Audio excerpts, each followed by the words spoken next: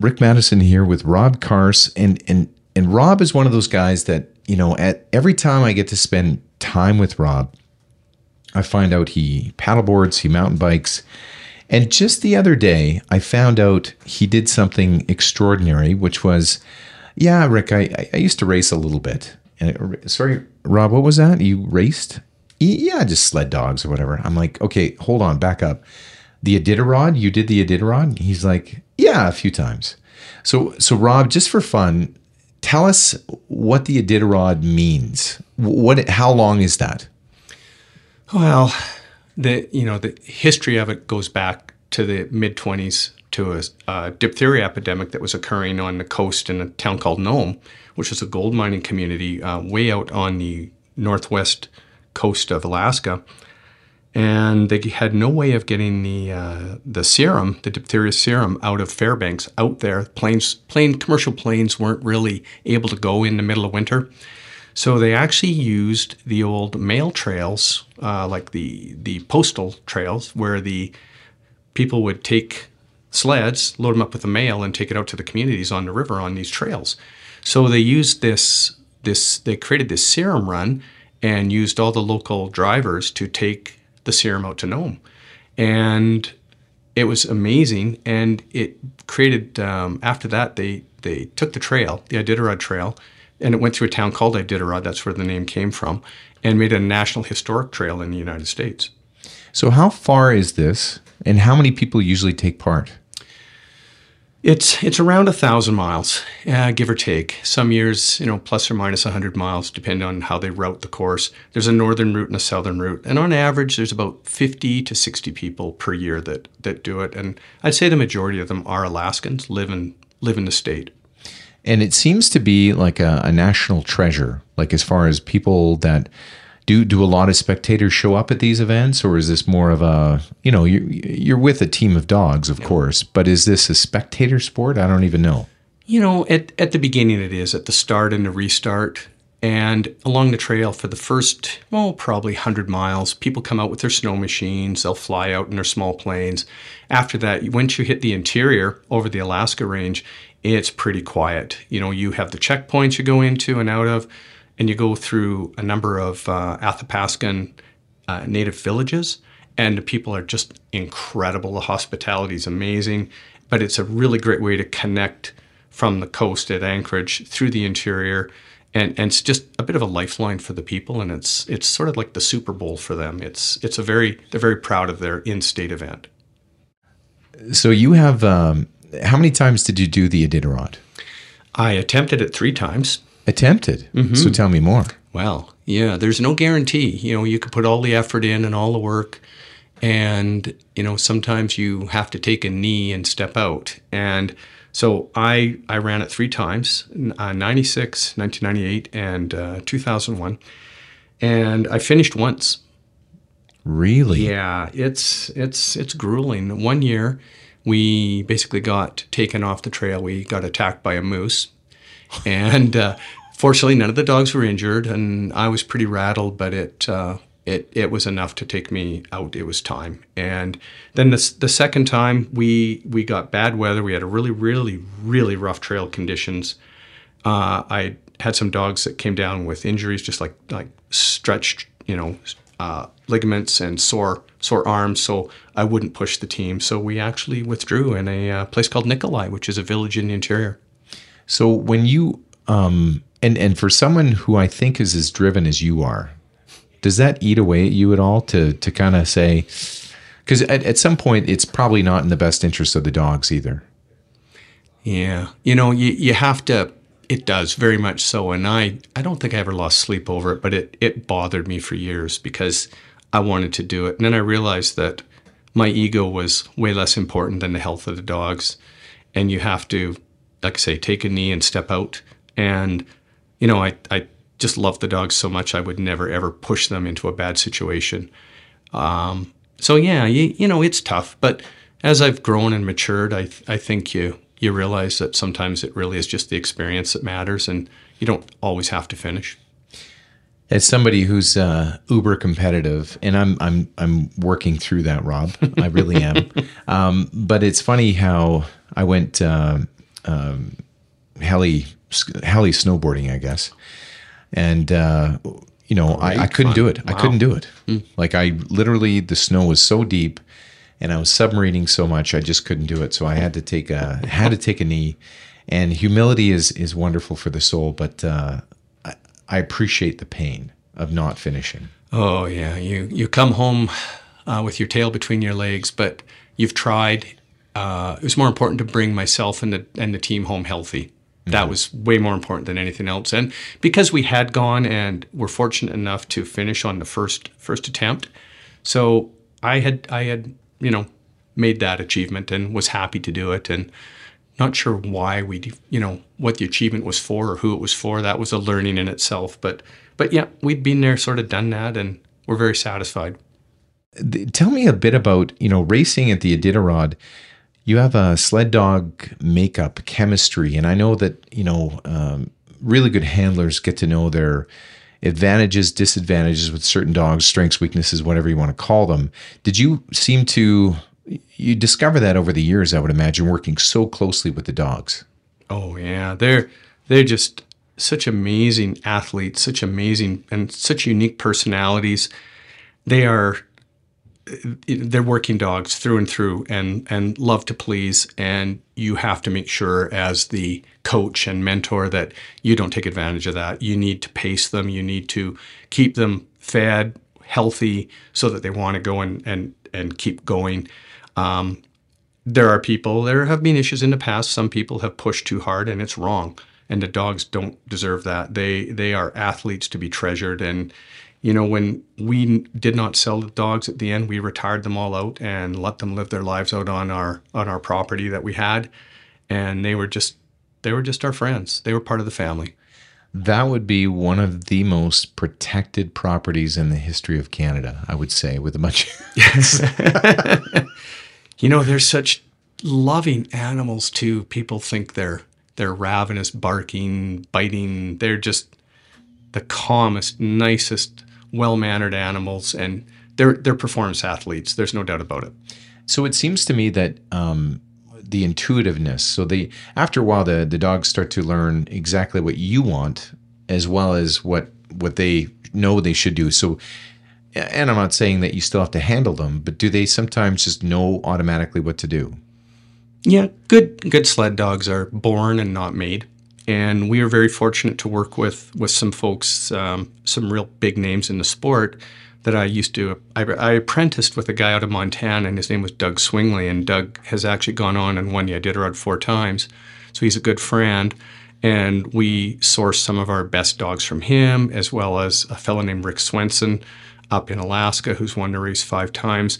So if you start with really good dogs and look after them, they can do far more than I could ever train into them. They are just the best. The best are bred to the best, and they turn into just amazing animals. They can anticipate what you want sometimes before you can give them the direction. So you have this. We're going to get into a lot of the other stuff that you've done, and you've done quite a bit. And I'm excited to jump into that. But let's talk a bit about the Central Okanagan Food Bank, which is where I met you. Was this something that pulled you and your wife towards? It was. It seems to me, for anyone who's volunteered as much as you and Jane have, it's got to be a passion. Oh yeah, and it becomes part of who you are to give back a bit. We have worked hard and been very fortunate, and really feel honored to be able to give back through the Central Okanagan Food Bank.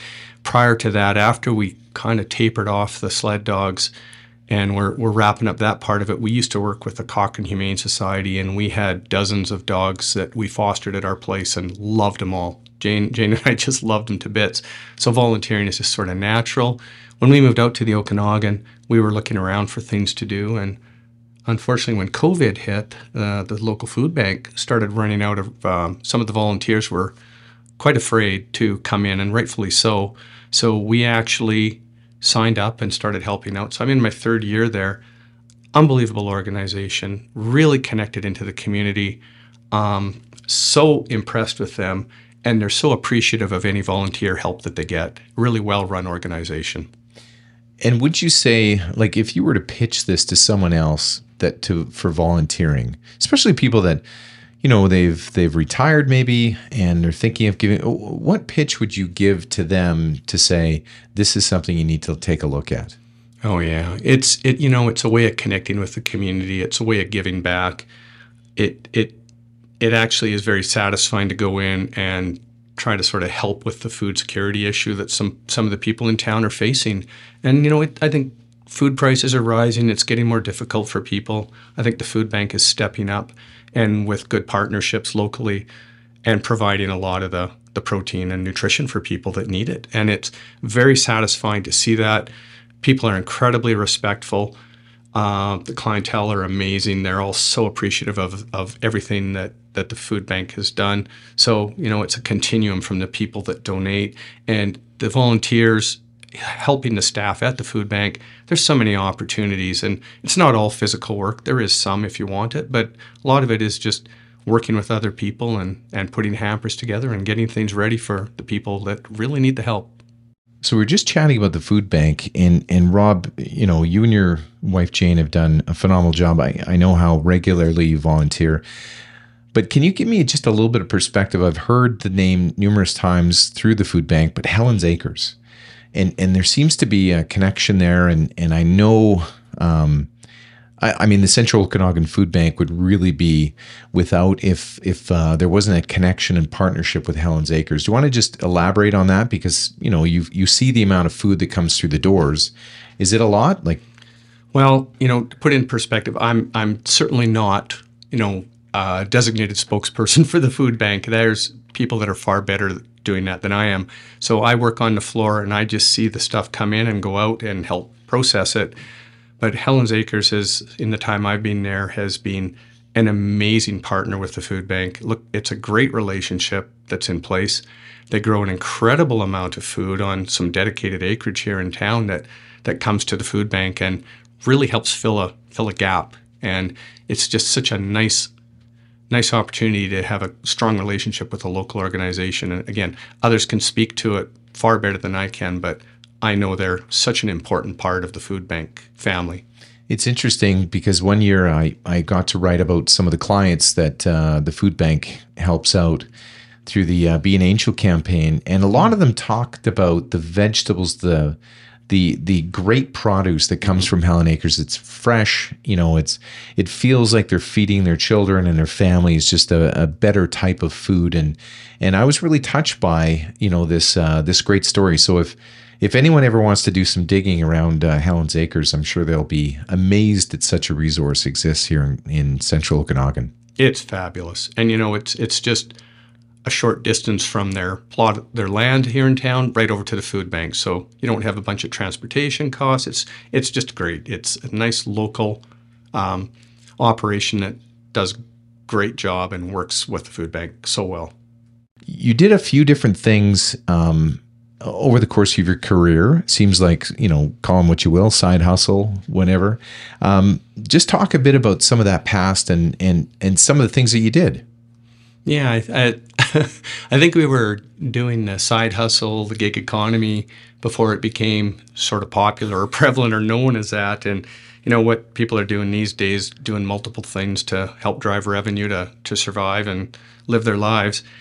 We did it out of necessity. We had hobbies and things we were, really passionate about, but didn't have the cash flow to make happen. So we created companies. We basically did a lot of physical work to bring in, created a dog food import company out of the States, a producer out of the States, and created a distribution network through Alberta and BC, and used that to help fund our passion. So, what you get in, you get out.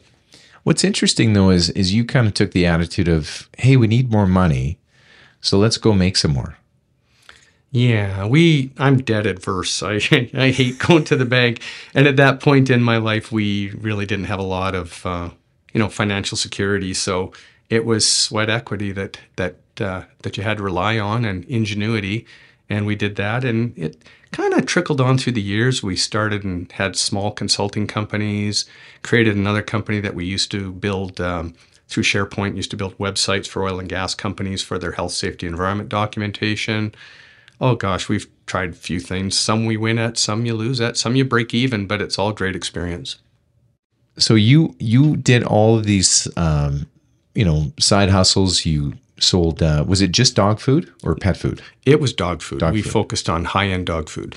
And through that all, your wife and you managed to stay together for 33 years. And it seems to me like that is you kind of stuck through it, through the whole thing. And just talk a bit about, I guess, the stick to itness that I think you guys display. Yeah, well, I mean, it's been a great marriage, been a long time, and just surprising how fast the years tick off. But I think respect's been one of the big things that's kept us together, and the fact that we run it as a partnership. We truly are partners. We've had our good days, our bad days. Jane's been really supportive of the silly stuff I've done over the years. And I think part of the success is I spent a lot of time away from home during work over my career. So Jane had a chance to preserve her sanity while I was gone. So, good for her. She's a very tolerant person and has been so supportive. And in return, I try to be supportive of her. Okay, so Rob, in your words, you said you did some silly stuff, and of course, we're talking about some just some diverse passions you've had over the years. But she has one that is taken off a bit in Kelowna here. Just explain a bit about. I know you play a support role, but tell me a bit about what you've seen. Wow, yeah. Well, we can never sit still. There's always something seems to be going on. So once we retired, much to my surprise, Jane developed a passion for doing pottery and started here locally with one of the studios in town and really started enjoying it. And this was several years ago when we moved here. She joined a studio down south in Palm Springs area and would also be down there in the winter when we spend time down there. And this past year, she and three partners of hers decided that it was time to expand the pottery presence in Kelowna. And they went together, and this is during the middle of COVID, and put together and funded a brand new pottery studio here in town. And it's been a great little community they've built. It's almost fully subscribed. They've just done an amazing job. And you know what? It created an outlet for people. A lot of people come in. Some of them are quite stressed out from work, and some of them are in the healthcare industry and have found that the pottery is very soothing and just good therapy. So do you find it immersive as well, as somebody who's coming into it a bit uninitiated, I guess, but do you find it that immersive, that transformative, where you're focused in and you kind of lose everything in the moment? Well, going back, my only experience doing clay was with Play-Doh in like elementary school, a million years ago. So last year, once the studio opened, I actually started playing around, and Jane taught me and her partners taught me, and I love it. It is something that I just have so much fun with. I don't claim to be good at it, but it is such a interesting thing to do, lots to learn, and it is immersive, and time just flies by, and it is incredibly soothing. I wish I'd done this when I was in high-stress jobs in the past. It would have been a really good sort of therapy. And okay, so let's soften that a bit. Your spouse taught you something. So you're actually coachable and trainable and all that kind of stuff, because some spouses can't. Well, after 33 years, she's incredibly patient too. So, and we know what buttons to push, but she's so passionate about it that when she teaches, her passion comes through, and it goes with the other instructors and founders there too. They're all just really passionate people, and they've come together with, like-mindedness and have a great product to deliver. And people sense it. They come in, they know the people there are actually having fun and enjoying it. It isn't just a for-profit thing. This is create a community. What's the name of it? It's called Clayline Pottery, and it's downtown on Lawrence Avenue. I want to talk a bit about, you and Jane had the ability, I know you've got roots in Kelowna, but why Kelowna? Because again, I think you have the wherewithal to live wherever you wanted to, but you chose this community. And why did it resonate with you and Jane? Yeah, there's a couple things, Rick. I mean, I've been lucky enough to live and work around the globe, had in a lot of places that I really didn't want to go back to, and a bunch that I would love to go back to. But after living in those places and working there, you realize what a great country we actually have here. And I actually spent some time as a kid. I grew up, did all my junior high and high school up in Vernon. So love the valley. I've always loved it. Love the skiing, love the recreation. So when we retired a few years back, decided this is a place we had always had on our radar. Great location, great people, the wine industry. I mean, it's just fabulous living here. The walkability, where we bought a place where we have good walkability. So we love it. The climate's great. You know, get out of the 40 below in the prairies, and it's just a wonderful place to have settled in. And it seems to me that you and Jane have a variety of activities you do. Just let me go through a few here. I think I know. Mountain biking, paddleboarding, kayaks too? A long time ago, sea kayaking. Okay. Hiking, probably. Yes. And you probably do a bunch more. Oh, you know, there's an incredibly vibrant pickleball community here in town, and I'm lucky enough to be involved in that. And I'm actually one of the, I help out on one of the men's day leagues as the kind of coordinator, league host. So they've got a very well organized group, and it's amazing what a large community there is here in town, and talented pickleball players too. Fastest growing sport in North America. Yeah, it's booming here in Kelowna. Although we got to change the name. Okay, so whenever I have a petroleum geologist sitting next to me, I get excited. So, how many places have you worked as a petroleum geologist, Rob? Oh boy, that's it could take a while. Short version is largely always based sort of in the Calgary area. I mean, I cut my teeth as working on the drilling rigs as a kid and put myself through school doing that. Been lucky enough to work up in Alaska in the offshore. Spent 3 winters up in offshore in Nunavut, out on the Mackenzie Delta on a big program up there. Spent some time down in Houston on the offshore. Worked in Colombia, Argentina, Ecuador, France, and the Netherlands. Had assets in Yemen and Chad with one company. I lived in Australia twice for 2 different projects. And then the last 6 years of my career was spent in Albania, and I lived there the last year permanently. We should chat more a bit about that. But I want to dive into Canada seems to be rich with resources, but sometimes we forget about that or we're embarrassed by it.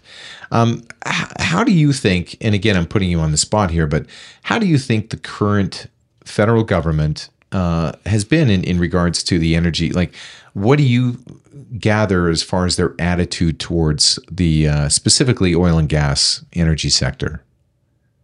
Well, this one could get me into trouble, but I'm really finding they're pushing their way in and trying to exert control on an industry that they don't understand.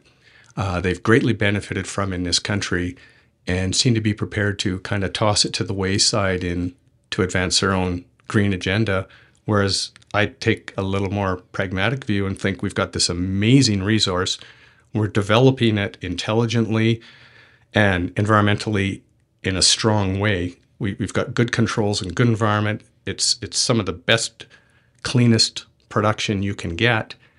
And I think we should use it as leverage to help us transition into a hydrocarbon-free economy. I don't know if we'll ever get there, and it's a long road, but why give away the resource you've actually got? Why is, I guess part of me just continues to ask, why does it seem like a lot of Canadians maybe are pushed towards thinking there's a taint on our oil and gas? You've seen it come out of the ground. You've seen how it's created, and I think, and again, I'm just guessing here, but it seems like we have some very tight regulations around sourcing it. Is that true? Like Canada versus some of the other places you've worked, because you would have a very bird's eye view of how it's sourced, and are Canadians doing the right things? Well, I personally believe, I definitely have my own opinion on it, but my experience is that very much so. In fact, people really don't probably realize that so many other countries and jurisdictions in the world have actually come over into Alberta and have spent time with the regulator to look at their regulatory framework to try to take something and apply it in their own jurisdiction to help properly, set up royalty structures, set up government energy policy properly to emulate what we have in Canada. And I think some people through the press and through just lack of perhaps understanding are ready to throw it under the bus. And the oil industry is not without its problems. There certainly have been issues in the past and will likely be in the future. But I think the regulatory framework is strong. Practices are good. I think people could do a lot more education on the heavy oil to understand it a little more of what really happens up there. I've worked up there. I've prospected. I've drilled. I've developed up the area. I know the area fairly well. So people are entitled to their opinion, but I think there needs to be a little more critical thinking on this across the country. So, Rob, in your eyes, is Canada one of those countries where, you've said it before, we have a lot of things to be grateful for. And again, I sometimes fall into feeling like we have a bit more warts than a lot of other countries, but you've traveled enough that we're actually not that bad. Like, you've settled here. We have a lot going for us, including an energy-rich country. Is there? Let's just say we're waving a wand here.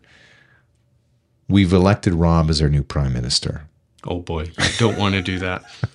What things would you look at from a national standpoint, just moving forward? And again, we're just having some fun here, but You're talking on energy policy, energy policy as a petroleum geologist specifically.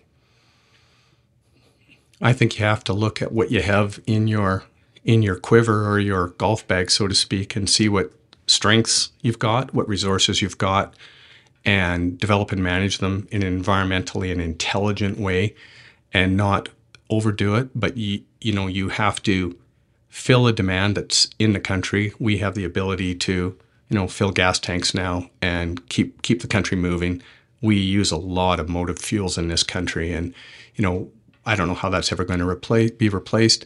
Again, I think to go back and say at a federal level, let the industry work, let the marketplace work, and use the resources we've got.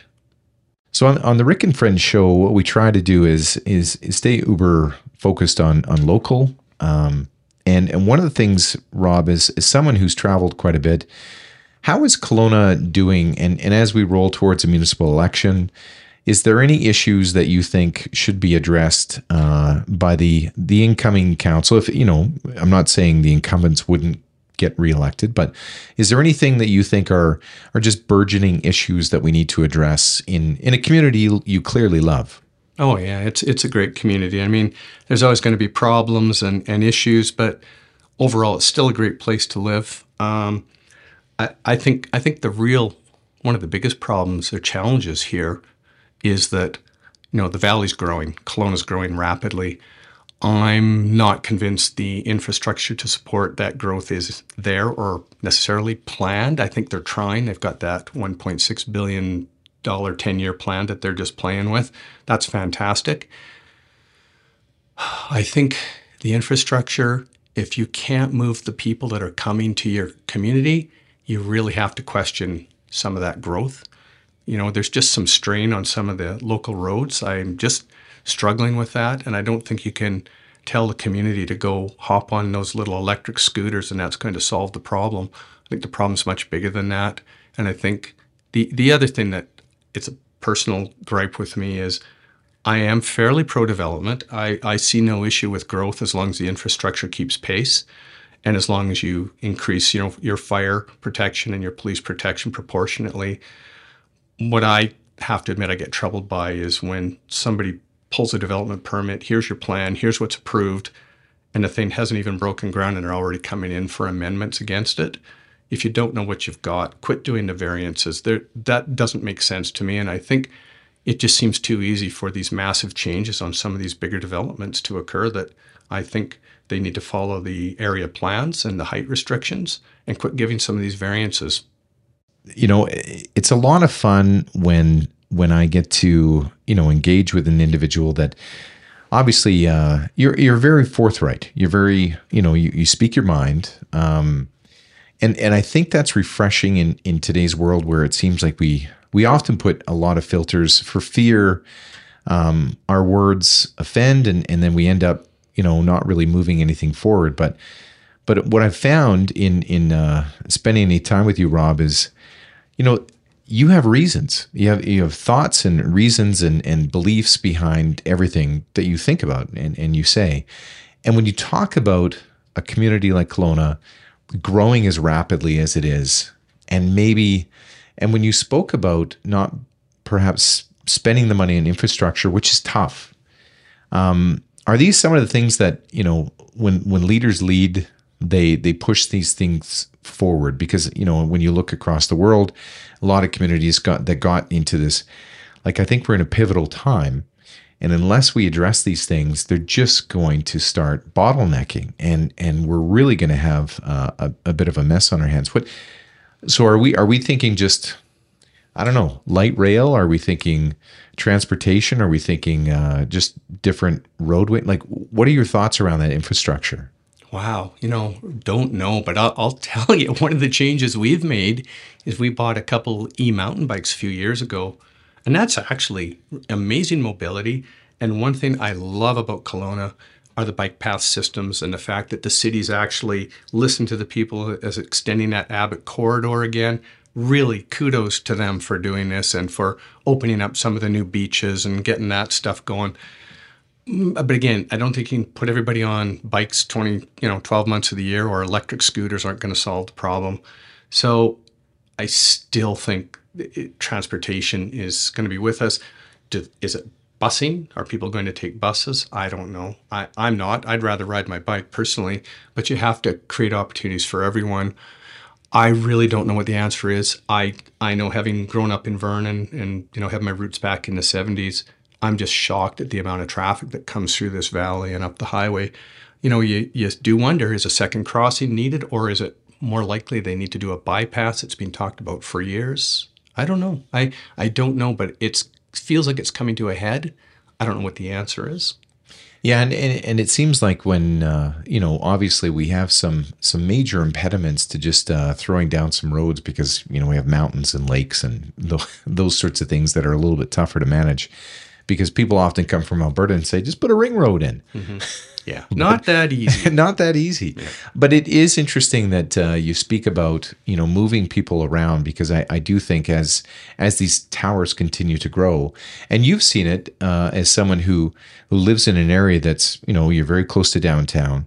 It is, you see the traffic, you see how much it builds, and it does become a larger issue. And I think,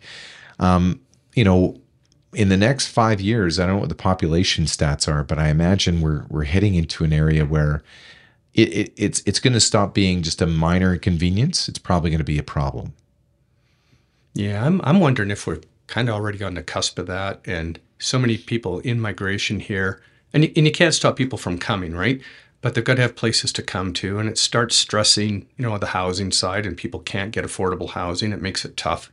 So I think, honestly, you can't have the growth and development without the supporting infrastructure. And I'm a believer in, you kind of build it and they will come, as opposed to wait and build it after the fact. And that's the wrong time to anticipate it. You might get it right, but it's a little late.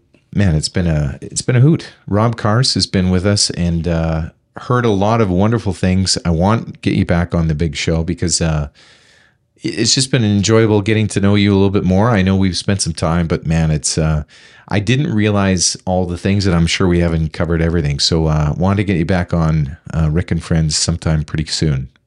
That sounds good, Rick. Hey, it's been wonderful. Thank you very much for the opportunity.